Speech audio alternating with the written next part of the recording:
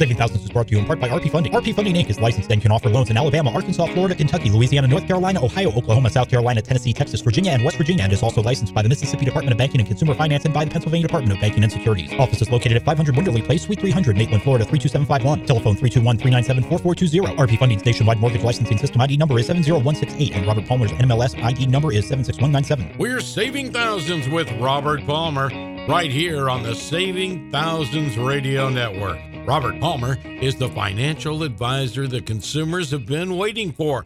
From personal finance to credit cards and debt management, and even on to home ownership and beyond, Robert Palmer takes to the airwaves 7 days a week, and now 24 hours a day, 7 days a week on one of his channels to help you and to enrich your life. Those who listen to the Saving Thousands radio show and those who frequent the SavingThousands.com website quickly and easily become informed and empowered consumers as masters of their financial world. So today's the day that you take charge of your money. Today's the day that you find out you've got more money at the end of the day, more money at the end of the week, and all of us working together to become empowered consumers. And that puts us in the driver's seat. There is no doubt about that. Got a great show for you today. We'll talk about the dangers of that debit card that you carry around in your wallet or purse and you use everywhere you go. Well, there's some real dangers out there with these debit cards, and you need to know what they are. You need to know how to avoid some financial traps. Our second topic today will be, how do we find out if it's time to refi or not?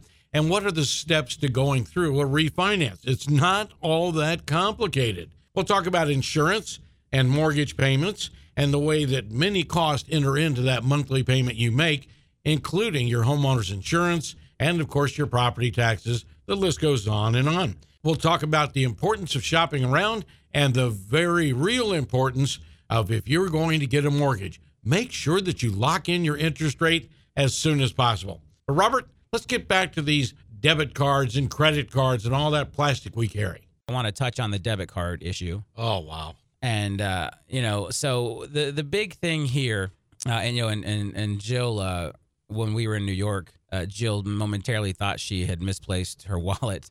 And I'm like, well, at least you don't have a debit card on you this time around, right? Yeah, we remember the first story. So what can happen, this is why I'm against debit cards. So when it comes to fraud protections, legally, right? So now some banks will have additional protections, but as far as the global market, what the law says, you do not receive the same kind of fraud protections on a debit card that you receive on a credit card, right? So on a credit card, you call them and you're only liable, I think, for like the first $50. Right. Even if it takes you a while to report and discover. On a debit card, you are responsible. If you report it in the first 48 hours, it's $50. After 48 hours, it goes to $500. And then after 30 days, you're liable. You don't get any of the money back, right? So that part, you may catch it fast enough. That may or may not hurt you. The real problem is the fact that the thief is now dipping directly into your checking account, right? So this is the story I like to tell. This is the scenario that really paints this picture. So on one of Jill and mine's first date, her purse was stolen. We were at a club in downtown Orlando, and someone stole her purse. And they went immediately to a number of gas stations and completely wiped out her bank account. And at the time, she had a debit card, and they were using her debit card. And so because of this, her rent check ended up bouncing. Which created a nightmare with the landlord, and overdraft fees upon overdraft fees and return check fees and all of this disaster happening because with a debit card, with a credit card. So let's just kind of roll the same scenario back. So in scenario A, they take her debit card and they go, she's got $2,000 in the bank. And they wipe it all out. And I don't know how much she had. I'm just throwing out numbers. We weren't married or entwining our finances at that point. So we'll hypothetically say she had $2,000. Whatever she had, they used it all. Sure. So she has $2,000 in her checking account, and they go roll up $2,000 worth of charges on her debit card. She now has $0 in her checking account. Oh. And her rent bounces and all these terrible things happen. And I would say 10, 12, 14 days later, all the money got put back, because it was fraud and she did report it quickly. But still, for 10, 12, 14 days, she sat there with an overdrawn checking account, racking up overdraft charges. And I'll have to ask her if her bank worked with her on that. Hey, babe, if you're listening, send me a text, 35353. or my personal cell and let me know if the bank refunded you those overdraft fees or not. I don't know that part of the story. Boy. So anyway, so all these overdraft fees, the account's negative, all this is happening, right? Let's go to scenario B. She was not carrying a debit card. All she had was credit cards. Right. So now she has $2,000 in her checking account. The thief takes her credit card and racks up $2,000 worth of charges. Well, how much money's in her checking account, Rob? $2,000? Still $2,000. She didn't lose any money. She didn't lose any money, right? So now her rent check doesn't bounce. No overdraft fees. Nothing happens. The worst thing happening to her right now is she has $2,000 sitting on a credit card, right, which isn't even racking up interest yet because it's the billing cycle hasn't closed. We get the grace period. Nothing is happening. Her credit card limit is down by $2,000, but that's okay. She's got her $2,000 in the bank that she needs to live off of, right? And so then you report it with the credit card companies. And from my experience, most credit card companies will take the transactions out almost immediately. All right. And even if they do take some time to research it, it's not affecting your life because your $2,000 is still sitting in your checking account. Right. And so I am so passionate about this. I made my bank give me an ATM card. Right. They're like, no, sir, we here's your check card. No. No. I want an ATM card. You know, the kind with the PIN number? Oh, well, yes, sir. This check card right here can be used as an ATM card. No, you are not listening to me. I am not accepting a card from you that has a Visa or a MasterCard logo on it and is tied to my checking account. Well, sir, I don't know if we even have those anymore. Well, you need to call someone, or I'm going to close my account and go find a bank that does. And so I have a good old-fashioned ATM card. It does not have a Visa logo on it. It does not have a MasterCard logo on it. You cannot use it just with a signature. The only way to use this card is at an ATM machine with a PIN number, right? Nice. So this is my protection because most thieves have no way to crack my PIN number, right? And if they do, most ATMs have a limit. You can't take more than $400 or $500 a day. Where when that debit card is in debit card mode, they can clean you out. So I do not carry a check card. I do not think any of my financial ninjas should carry check cards. I think you should all go to your bank today and tell them you want an ATM card that doesn't have a Visa logo on it and doesn't have a MasterCard logo on it. And the teller will look at you like you have 7 eyes and kind of like jaw drop, like, what? No, it's so convenient, sir. You want the Visa check card. No, I do not. Right. I am not giving anyone who gets their hands on my wallet, access to my checking account. So, think about it. When we went to Rome, imagine if we're over there, we're over in Rome and somebody gets their hands on your check card and cleans out your bank account. I mean, it's just scary. So the other thing is I'm kind of paranoid about this, Rob, obviously.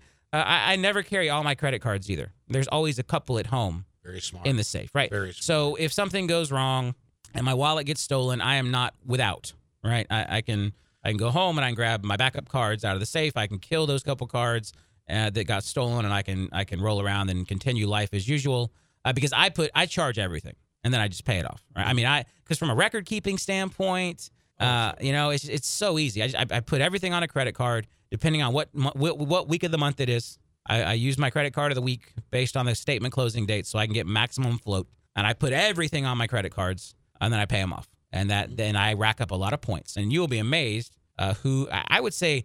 Pretty much everyone out there except for your mortgage company will take a credit card. You can pay just about anything on a credit card these days, which is great. And then too, it's good record keeping. I go back at the end of the month and I'm like, where'd the money go? Let me pull up the old card and figure it out. Like taxes, end of the year, yeah, everything's right there. All right there. It's all right there. So that's my big anti-debit card. The first one is just the legal protections. They're not there. They're not there in the same ways as a credit card. And really, what's the benefit to us as a consumer? I mean, so the final thing in our example, so I'm talking about credit cards and float, right? So when you use a debit card, the money comes out of your checking account right then, right? And so when I show people where they can put their money to earn a little yield, which we're going to do in later shows, if your money's there, it's earning you a little bit of interest. And if you use credit cards, you get 60 days in some cases to pay that money back without paying a dime of interest during the statement period and then the grace period. Well, if you're using a debit card, you don't get that float. The minute you charge it, it comes out of your bank account. Your ability to earn money on your money goes away. And again, because interest rates have been so low for so long, a lot of people are kind of like, well, I can't earn money on my money anyway. Well, there are ways, but more importantly, rates will not always be this low. And what I will tell you, Rob, is that when interest rates, when Fed rates were in the 5s and 6s, right, I still had a credit card that was at 9.99. And now that the Fed rate is basically nothing, credit card rates didn't really come down, right? No.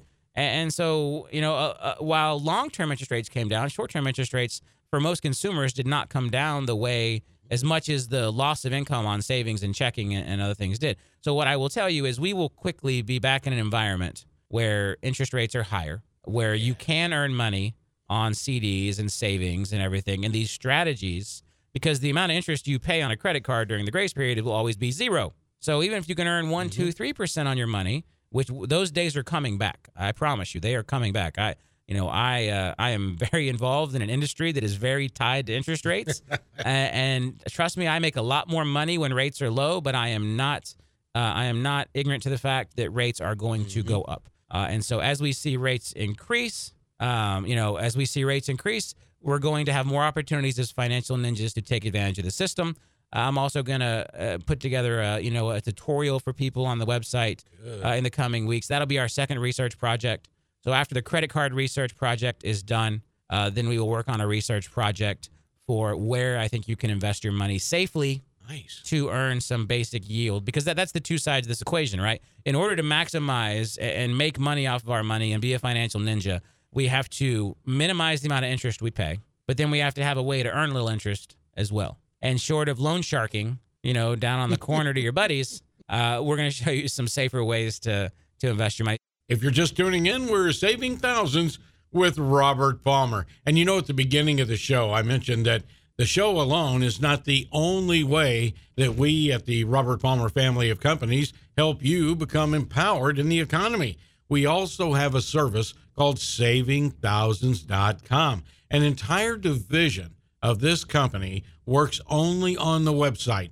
They're constantly doing research. They're constantly meeting with Robert Palmer himself and constantly looking at the economy and, of course, brushing up on those headlines and finding out the latest investigations into financial institutions that are just simply out to rip us off. And so they put all that information together, and 2 or 3 or 4 times a day, we update the website, SavingThousands.com. When you go to the site, you'll see it's very, very easy to navigate. This is probably the easiest to navigate site you've got. And guess what? It's totally free. That's right. Everything on the site is free. So therefore, nobody's trying to con you into a membership. Nobody's trying to sell you anything.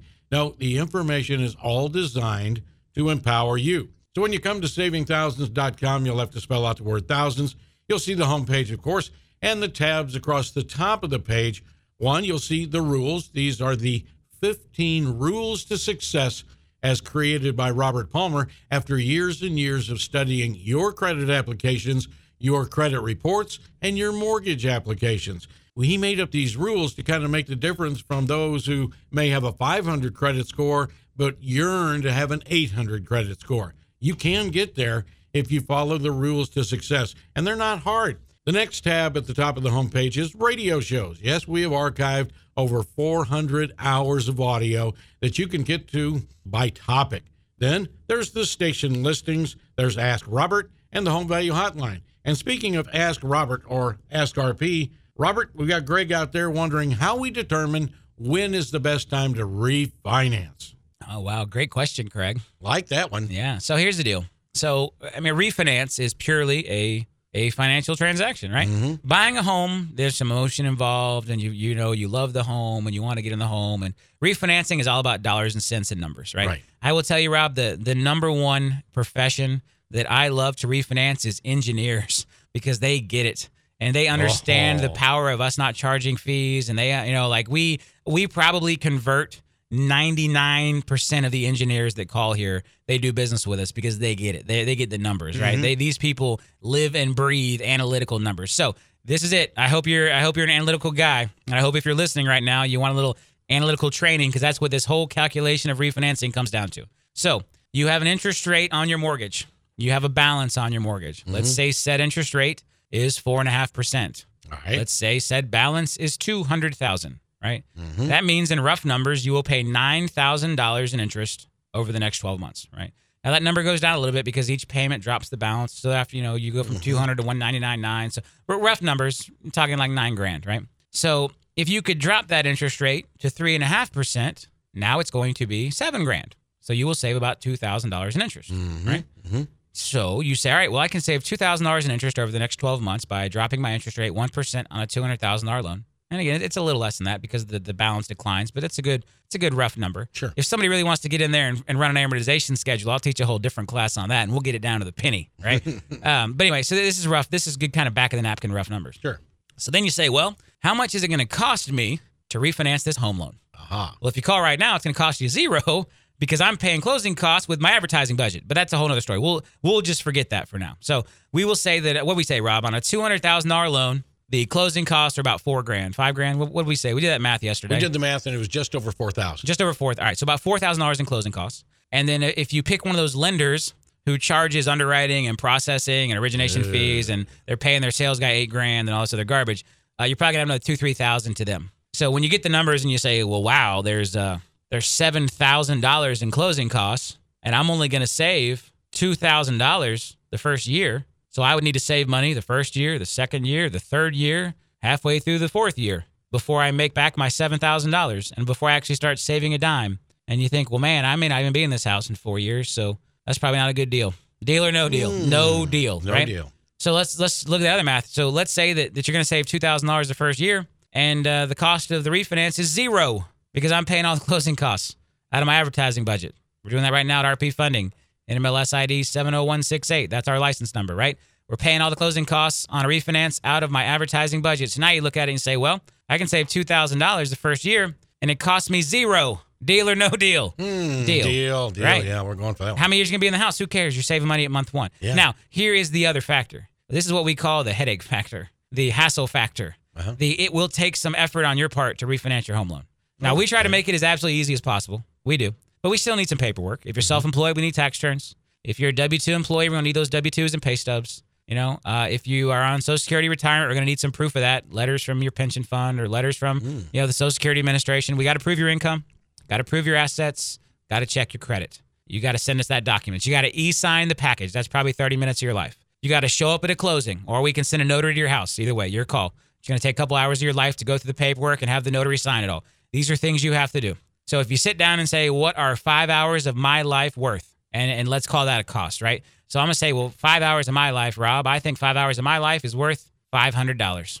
Okay. So I can save $2,000 the first year, but I'm gonna call a $500 hassle factor because I have to show up and participate in the closing of this mortgage. So take that into account too, right? So if you're only gonna save a couple $100 a year, it's probably not worth the hassle factor. Now financially, it makes sense. See, my engineer buddies, they will take it. They will do, because they will say, well, look, Robert, I only make $21 an hour. And so my, 5 hours of my life is $100. So if I can save $300 next year, again, the very analytical people will refinance that to save any amount of money because it is the right financial decision. Other people, less analytical, a little more emotional. It's like, my time is valuable. My time is my time. I'd rather go to the movies with my kids.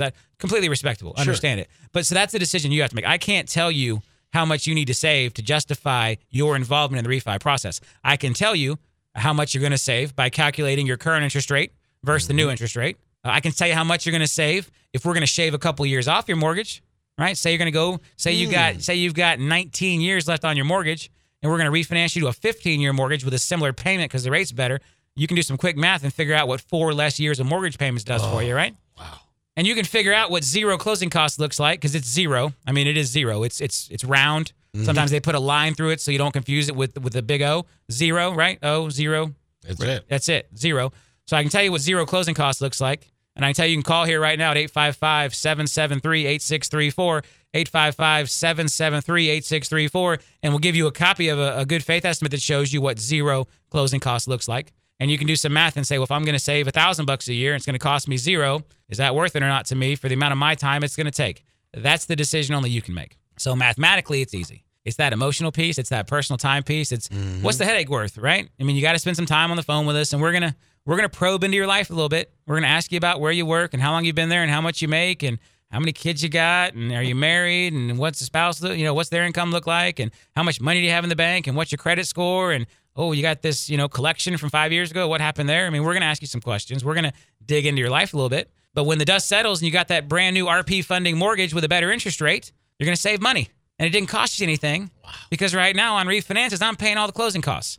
How can I pay all the closing costs? Well, I would say a good start is I don't pay $8,000 a deal in commission. Mm-hmm. That's a good start. What do you think is tougher, Rob? To pay $4,000 in closing costs or $8,000 in commission? I like it. Right? That's it. I mean, it's that it's simple. It's a pretty simple thing. So even when I pay all your closing costs and I pay my guy their commission, I'm at like maybe $4,600.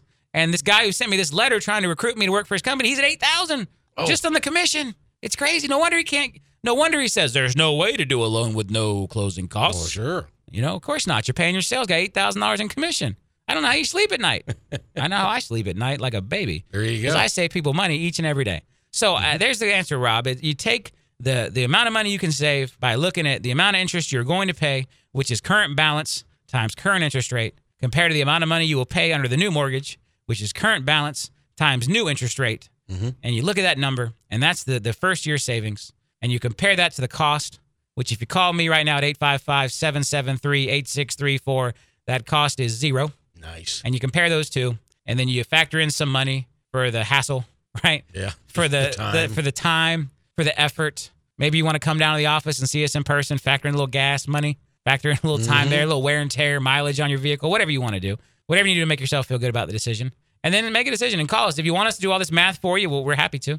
My licensed loan originators who are not making $8,000 in commission per transaction will happily calculate and help you figure out. And we'll tell you whether it's worth it or not. We tell people, hey, this one just didn't worth it, man. You're only saving a quarter point on your interest rate. It's just not worth it. And they'll say, well, Robert, we really want you to service our loan. We really want to move our loan over to RP funding. I say, you're only saving like $100 a year. It's not worth it. Mm-hmm. Don't do it. Just don't. Go keep your mortgage. Right. It's okay. So if you have a question for Robert Palmer, simply go to savingthousands.com. As I said a while ago, you have to spell out the word thousands. But go to savingthousands.com. Across the top of the homepage, you will see a tab where you simply go Ask Robert. Click on that. A form will appear, and you simply type into the form. Robert will give you a direct answer back, direct from his computer. That's right. And that probably will become a topic for a future show. We won't give your identity, all right? Maybe your first name, but there's an awful lot of Gregs and Andreas and Robs and Daves out there, all right? So that's just part of the service that we love to provide, Ask RP. I also mentioned that we do have a radio shows tab, and on that radio shows tab, you'll be able to click on that, and you'll come up on a page. I'm looking at it right now, and there's some of the shows that are highlighted, and they're highlighted right now by how they're trending, like what are the shows that you are looking for most? All right, here's the first one. Learn everything about the variety of loans and the loan process from Robert Palmer himself. Here's one. Owning a home is special, and Robert Palmer explains why it's so special for you to own a house, not just setting up legacy, but beginning your financial freedom and beginning your financial dynasty. All right, we go on down. Here's don't be left in the dark on mortgage loan processes and the way some companies just hit you with so many lender fees that at the end of the day, you end up buying or being able to afford much lesser of a home because you paid too much in fees. Well, you don't want to do that. All right. How about closing on a home? A lot of people say, oh, I'd rather go to a dentist appointment than go to a closing. Once you understand the closing, as it's explained in this radio show that we recorded, and an info module we recorded that's much shorter, you'll understand that the closing process is more of a celebration. So that's just some of the shows that you'll find when you click on radio shows at Saving Thousands. All right, Robert, when we think about buying a home, too many of us will get our mortgage approved for how much home we can buy. But that doesn't really clearly explain how much our monthly payments are going to be. Yeah, so here's the thing. We don't really care how much the house costs, right? I mean, when we make you a mortgage, we will loan you. We don't care how much we're loaning you. What we care about is how much the monthly payment is, right? That's what your income. We don't have a formula to say, well, John, you only make $60,000 a year, so you can only afford a $120,000 house. What happens is, John, you make $60,000 a year, so you can only afford a $1,300 a month mortgage payment. And then we tell you that that's roughly a X amount of house, right? But the key is for your qualification is that monthly payment. And so there are things you can do to screw that up, right? And there are houses that are too expensive in other ways beyond the sales price that can make it to where you don't qualify for them. So the payment on you can have two houses that both cost the same thing, right? So let's say we have two houses and they both cost $200,000, right? You may be able to afford one, but not the other, and here is why. Maybe one of those houses is in an area where the property taxes are much higher. So maybe on one of the houses, the property taxes are $2,000 a year. Let's say $2,400 a year. $2,400 a year, $200 a month in one house. And let's say the other house, the taxes are $4,800 a year because it's got a CDD and it was built during the boom and there's all this stuff built into the taxes and it's in an area where you're paying city tax and county tax, where the other house is just county tax. So one house, the taxes are $200 a month, and the other house, the taxes are $400 a month. So the monthly payment will clearly not be the same. The monthly payment will be $200 higher on the house with the $4,800 a year taxes. That's just how it works. So you may not qualify for that house because the taxes are so much above average. See, when we're telling you you can afford a $200,000 house, we're using kind of a general average of property taxes. And this is why when we work with our clients, when they do start to look at houses, we ask them to let us know which ones they are and to look at the property taxes and to make sure they still qualify. So let's say it gets even worse because that house that's got the $4,800 taxes, it's also in a gated community with a 24-hour guard out front and 17 Olympic-sized swimming pools, 6 movie theaters. I mean, this place, the streets are actually bricked in gold, right? And so there's homeowners association dues. You got to pay your homeowner association dues. They are going to yell at you when you try to put your boat in the driveway. Oh, yes. They're going to yell at you if you have cars parked on the street overnight, but they're going to give you access to the Olympic swimming pools and the theater and the guard at the gate. And for that privilege, you are going to pay them, what do we say, Rob? Let's say we're going to pay them $600 a quarter. We'll go with that. Does that sound reasonable for Gold Streets and all? Maybe not.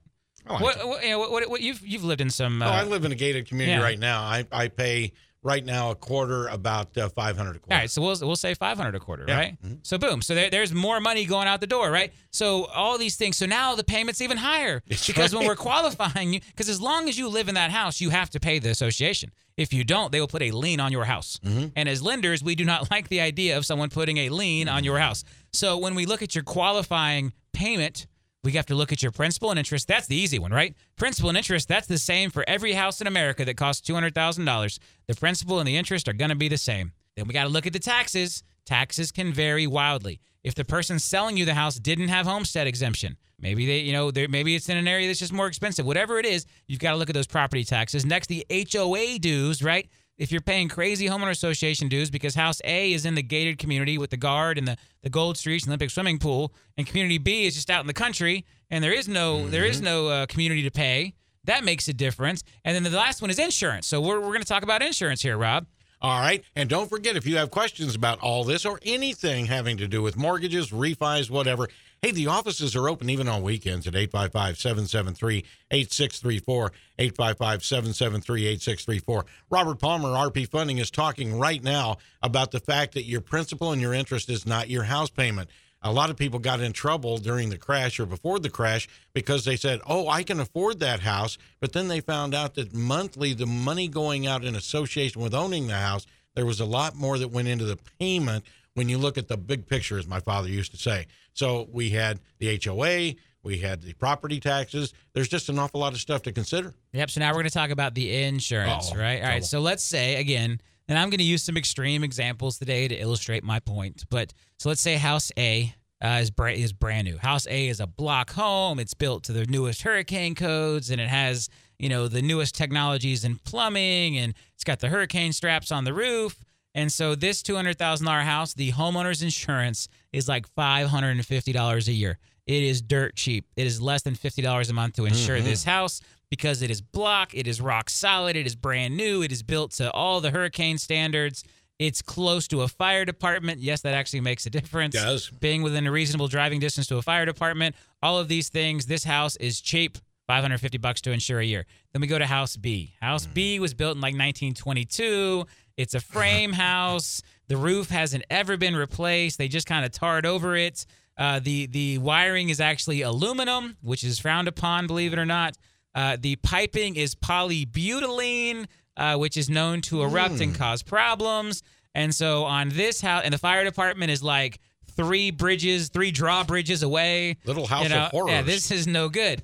and you fall in love with this house, and it's in the perfect neighborhood and the perfect school district, but it's $3,000 a year to get insurance on it. And so now this house is $250 a month for insurance, where the other house was less than $50 a month for insurance. That's a huge impact on your payment. So far, just because of the taxes and the HOA and the insurance, this one house probably costs double of the other. So the one $200,000 house is half as much a month as the other one because of the taxes and the insurance and the HOA. And then finally, unfortunately, this house is also in a flood zone.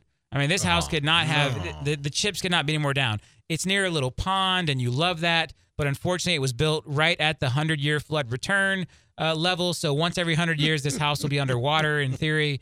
And so you have to get flood insurance. And then they go out, and so you have to have an elevation certificate done where a surveyor goes out and tries to figure out how high the foundation is, and is the house going to make it if it floods. So you pay $1,000 for the elevation certificate and the survey, and you find out that it's even worse news because it's right at that level that it is going to flood. And so the flood insurance is another $3,000 a year. They really should have built this house on stilts. I mean, at this point, we are hopefully no longer buying this house because it is now more than twice as expensive as the exact same priced house in a different neighborhood in a different area. And while this is an exaggeration, we have seen examples pretty close to this. I mean, there are some homes out there that are really expensive to insure because they're older, the wiring, the plumbing, the flood zone thing happens, especially on the coast. You know, I mean, if you're buying a home, you know, Melbourne, Titusville, near the coast, a lot of those areas have expensive flood insurance. You've got to be prepared for it. We had the big debacle like a year ago where the flood program got defunded and all of a sudden people's flood insurance tripled and it was this big disaster and most of that got worked out. But yeah, all these things impact it. So when I tell you go buy a $200,000 house, I'm assuming that none of this craziness is going to happen. And we build some cushion in for some craziness, but we can't have all the craziness on the same house. And so that's where it's very important as you are home shopping to talk to us, to talk to the insurance agent, to have your real estate agent do the due diligence and check out the property taxes, understand the HOA costs, because you can double the cost to the house just by making some, wrong decisions, just some unfortunate circumstances surrounding a house that looks great to you. I mean, because it's not like you go to a house that's in a flood zone and it's like underwater today. It looks like a normal house. It's just a little too close to the coast, or it's a little too low. It's in a low-lying area. It's not on enough of a hill, and that area can flood. We're on a peninsula, folks. Like there's a lot of parts of Florida that could theoretically be underwater over a 100-year period. You throw in a hurricane or two, and it gets ugly. And so insurance companies have to price all that in accordingly. And so as you are home shopping, you've got to make sure that. And the other thing is you got to shop around. I mean, don't take the first insurance quote you're given. You know, don't take the first mortgage you're offered. Make sure that you're doing your due diligence and you're getting a good deal on all of the parts of the payment. As you've been listening to the show, no doubt you're learning some things that you can do, very simple things you can do to change your economic situation. But you probably also, while you're listening to Robert Palmer, you probably also thought about different people that are in your life. Maybe they're family members, neighbors, maybe people you go to church with or work with. And what we're talking about here is there's been certain things that Robert's talked about that you thought, oh boy, I bet Cindy could really use that advice. You know, we're talking about those friends that we have that maybe by Wednesday of the week, hopefully it's Wednesday and not Tuesday, they'll come up to you and they'll say, wow, I've run out of money, but I certainly haven't run out of week. And I'm not sure how I'm going to get all my bills paid this month. Well, evidently those folks need to update the way that they handle their finances. And that's what this show is all about. That's where the radio shows that we've archived can help you, and also the articles that appear constantly being updated on savingthousands.com. And of course, we hope that you'll listen to the radio show every single day that you can. And don't forget that the radio show is offered even more than you'll hear it on this station, because there are times during the week that you're going to say, well, I'd like to have more consumer empowerment, and I'm listening to my smartphone, or I'm listening to my computer, or whatever, okay? You can actually get 24-hour a day, 7 days a week coverage from Robert Palmer on the Robert Palmer channel on the iHeart app. That's pretty cool, isn't it? Yeah, you can listen to shows around the clock. My mom does. I'm telling you right now. Okay, let's look at some of the articles right now that are trending heavy on the site before we get back to Robert. moving back home with mom and dad and your exit strategy from that. That's a good one. And budgeting, 4 ways for you to stay on track. But right now, Robert, let's get some great advice on looking for that home loan. What are we supposed to be doing? So we talk shopping around, right? Rule number one of saving thousands is obviously shop around. And what I will tell people is one of the biggest mistakes that consumers make when they are shopping around for a mortgage. All right? And this is really unique to mortgage shopping. All right. So if you're not interested in shopping for a mortgage, you can just flip the channel now because we're going to talk about that for a couple minutes. But again, most people at some point in their life are going to get another mortgage, whether it's refinancing, buying, whatever. But so unlike most interest rates, credit card rates, car loan rates, they don't fluctuate as much. See, mortgage rates actually change minute by minute, hour by hour, depending on it's the bond market. So there's an actual mortgage-backed security bond market, and it moves minute by minute. And so where credit card rates, they usually only change them once every couple months. Car loan rates, the banks will send the dealers the rate for the month, and they kind of leave it alone. Mortgage rates are changing all the time, just like the stock market, right? You can't say, in the month of all June long, Apple stock will cost 130, right? It's changing minute by minute, hour by hour, day by day. And mortgage rates work the exact same way in the mortgage bond trading, the MBS market. So the key is when you are shopping around for a mortgage, you have to make sure the company you are talking to is prepared to lock your interest rate in at that moment. All right. So back in the day, mortgage companies could just blatantly bait and switch their clients. Right. They had to get a good faith estimate, but there was no real regulation around it, and you could be completely off, right? I could give you a good faith estimate that said there was $1 in closing costs, and I could close you with $21,000 in closing costs, and there was nothing illegal about that, which is crazy. But there's still industries like that, like title companies. They don't have to disclaim their fees up front. There's still parts of this whole financial thing that are broken, but they're getting fixed over time. So now mortgage companies are required to honor within tolerances the good faith estimate, the initial fee worksheet, the loan cost sheet. All right. So if it's certain fees, we have to be dead on. They can't change even a penny. Other fees can change by 10%. So if we quoted $1,000, it can't be more than $1,100. And so the only way now that a mortgage company can bait and switch you legally is to not lock your interest rate in. Right. And so what companies will do is they will either quote you a rate that is below market with no intention of locking you in. Right.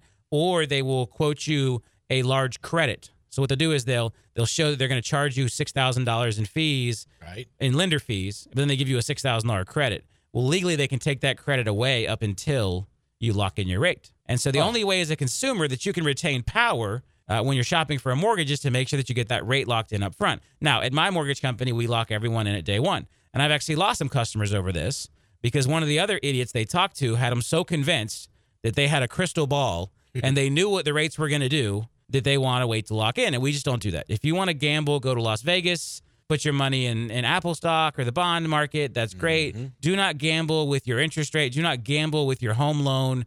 This is your residence. This is where you're going to live. This is not something to gamble with. So I force everyone to lock in their rates up front. It's how we do business because it protects the consumer. And I'm a big consumer protection guy. And so, it's cost me some business, and it definitely cost me the ability to bait and switch my clients. But it's important to me to be transparent and do what's right for the consumer. So we lock the rate in up front. So the game some of these other guys will play, is they will quote somebody a rate that they have no intention of giving them, right? And so until you lock it, because rates change every day. So you come and say, oh, yeah, we got a 2% rate today, 2% rate. And you're like, okay, that sounds great. I'm going to go with you. And then you don't lock the rate in, and then like 2 weeks later when you're ready to move forward or when it's actually time to go to closing, and now they tell you the rate's 4%, you can't do anything about it because you didn't lock in. So a mortgage quote when you're shopping around is worthless if the company is not willing to lock it in. So it's simple. When you're shopping, you have to say, hey, am I able to lock this rate in today? If not, what do I have to do before I can lock the rate in? Like we make you e-sign a handful of paperwork before you can lock your rate. We got to know you're serious because it actually costs us money to lock a rate. It costs every lender money. We have to actually go trade mortgage bonds on your behalf to lock your rate. That's how it works. And so we have to go trade these mortgage bonds. And if the market moves and you don't go through with the loan, then we can lose money on those trades. Ooh. It's very complex. And this is what I did for a lot of years before I opened RP Funding was that bond trading. And I'm still personally involved in it here, but not as much. And so we have to know you're committed. So what we want is we want you to sign some basic e-sign some paperwork so you can get it done same day. You can talk to us in the morning and we quote you a rate and you e-sign your paperwork and get it back to us. and we lock your rate in, and you're good. You're solid. And we issue you a written rate lock agreement, and it tells you how long the rate's good for and what the rate is and what credits are available and all the pertinent information you need. And if you're not getting this, there's a really good chance you're going to be bait and switched by whatever company you're talking to. And so what some lenders will say is they'll say, well, we could lock your rate in. We could, but I don't think we should. I got a buddy, and his sister's best friend is dating Ben Bernanke, who former Fed chief, who's got a great relationship with Janet Yellen, current Fed chief, and they think that rates are going down. So I think you should float. Float should be a dirty word when it comes to shopping for a mortgage. Amen. Because as soon as you agree to float your rate, the lender can now do whatever they want. They can string you along until the day before closing. And now, think about this, Rob. So I'm poor consumer mortgage shopper, and somebody quotes me this great low rate, and then they convince me to float because they got the inside story. Let me tell you, if they had the inside story, they would not be working as a mortgage loan originator. Oh, yeah. They would be laying on a beach in Tahiti, trading mortgage bonds on said insider information, and making billions. Because, think about it. If you can predict a market, like if I had some insider knowledge that Apple stock was going to, $200 on Friday a week from now, I would put every penny I could possibly get my hands on into Apple and I would retire. Yeah. Right? That's the idea. So if anyone actually had that type of knowledge of mortgage rates, they would not be working as a loan originator. They would be on a beach somewhere day trading mortgage bonds because they could make unlimited money. No one can predict markets. So they tell you this and they convince you to float. And as soon as you agree to float, you've now lost all your power. Because so again, they quote you this great rate up front. They convince you to float. Right, Rob, put yourself in this situation. Right. You're a home buyer. You listen to rule number 1. You shop around. You're doing good. But then you let the mortgage guy convince you to float. Okay. So now 30 days go by and it's time to go to closing on your new home. And they say, okay, Rob, we can't float anymore. It's time to go to closing. You have to lock the rate in before you can go to closing. And you know what? My sister's brother's best friend was wrong. Oh. Rates did not get better. And in fact, they're much, much worse. And I'm now going to give you a 9% interest rate. What are you going to do? And you're going to ask me to bring more money to closing. What are you going to do, Rob? Are you going to stay with you? You got me handcuffed. Are you going to walk away from the dream home? Are you going to walk away from the home that you're in love with, that your wife's in love with, that you've showed the kids and you put the pictures on Facebook and you've enrolled the kids in school and everything? Or are you going to take the ridiculous 9% rate? Now, that's obviously a very outlandish example. No one's going to raise the rate that much. They could. What would you do? What if they raised your rate to 4, 5, 6, 7, 8, 9, 10, 20? If it's the day before closing, what are you going to do? You're stuck. You're stuck. You have two choices. Take the higher rate or walk away from the house. And the industry knows that most people will take the higher rate.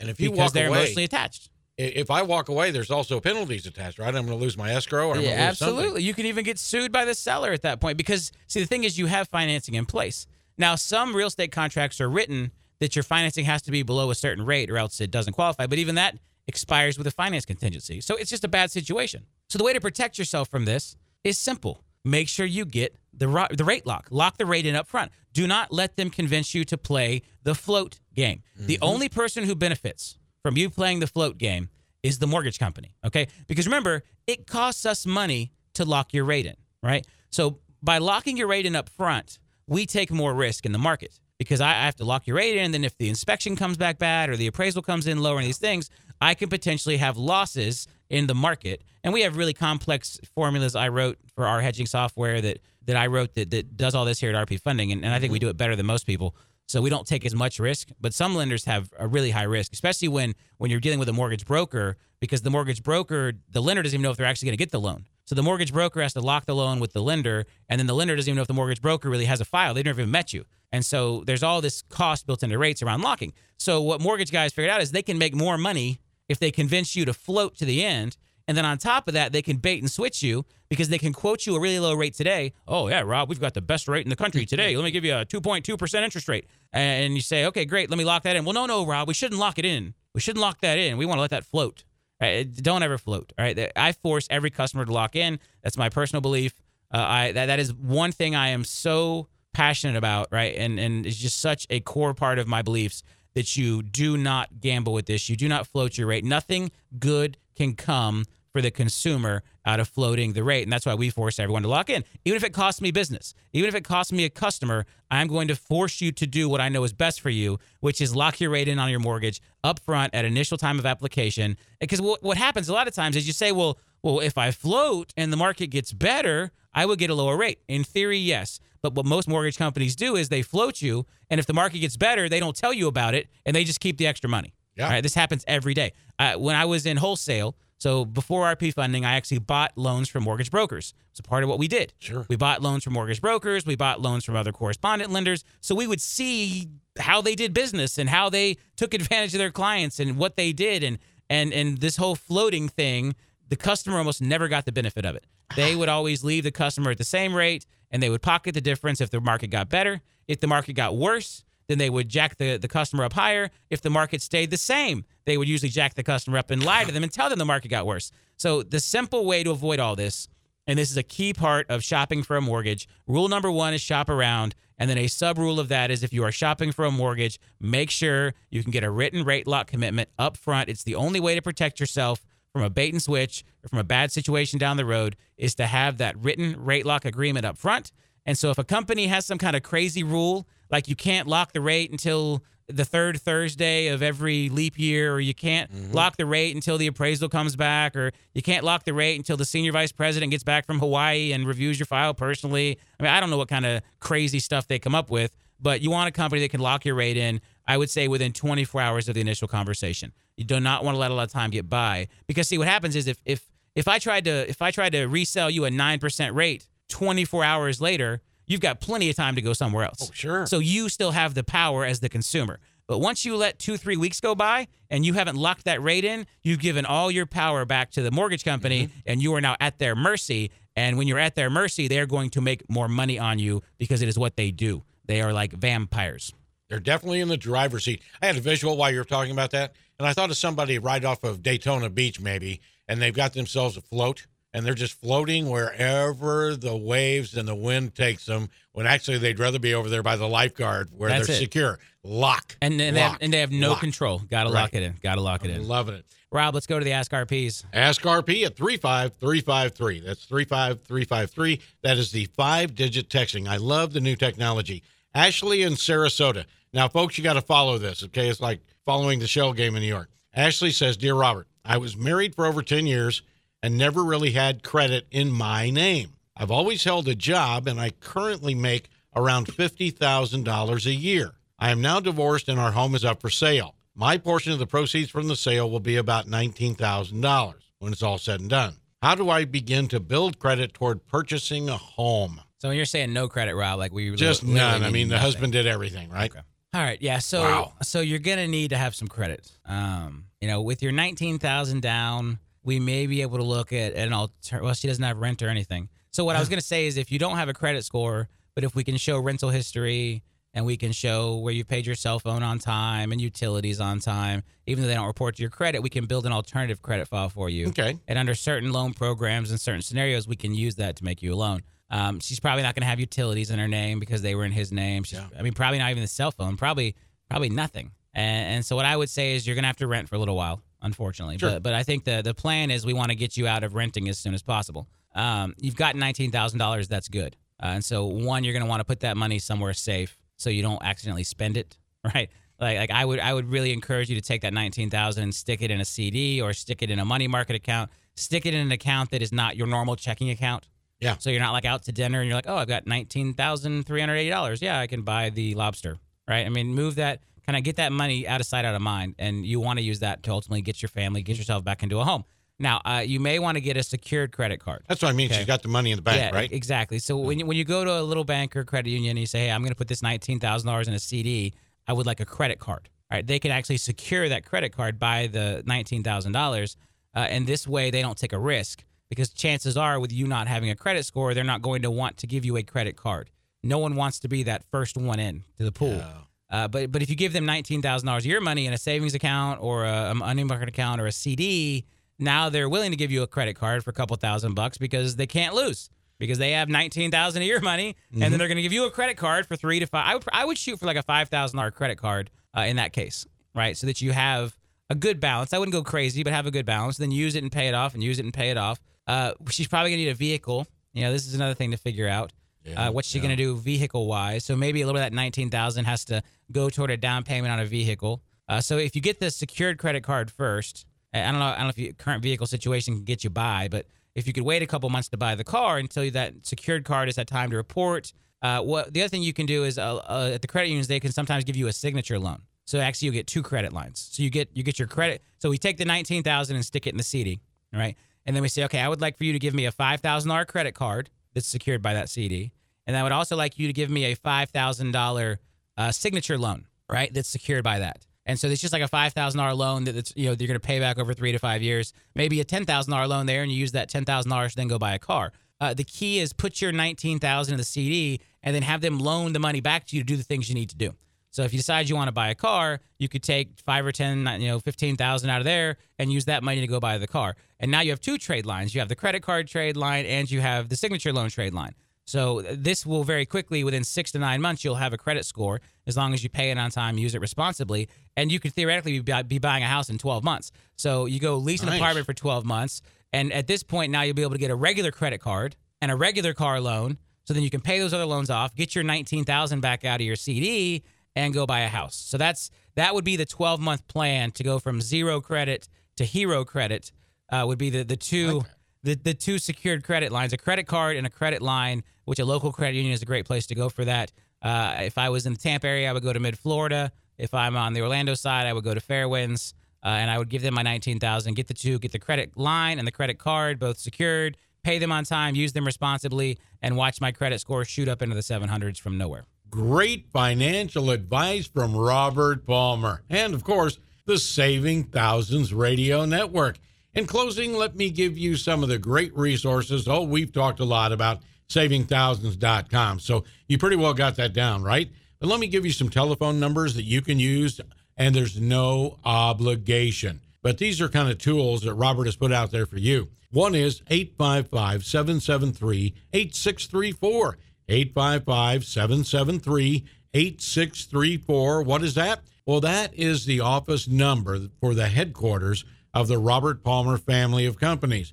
And that can also put you in touch with a licensed mortgage person who is going to, without any obligation, answer your phone calls. Maybe you're looking for a great realtor that practices in your area. Maybe you just simply want to talk about a refi and say, now, I'm not exactly saying I'm going to refi, but I'd just like to get your opinion on it. We have people right here at the Robert Palmer family of companies that are dedicated to help you. It's as simple as that. This is not a hard sell company. So feel free, use the number 855-773-8634. Now, here is a great number that is a valuable tool that everybody should have in all 50 states and actually around the world. And that's the number for the Home Value Hotline, 866-222-8231. That's 866-222-8231. What is the Home Value Hotline? Well, the Home Value Hotline is a service provided by us to give you a very precise evaluation of your home. And how do we do it? Well, we don't depend on a computer sitting in some room running up algorithms of square footage and that sort of thing. Nope, we actually use local real estate professionals to give you the value of your home. That's going to wrap it up. We hope that you always will save thousands with Robert Palmer.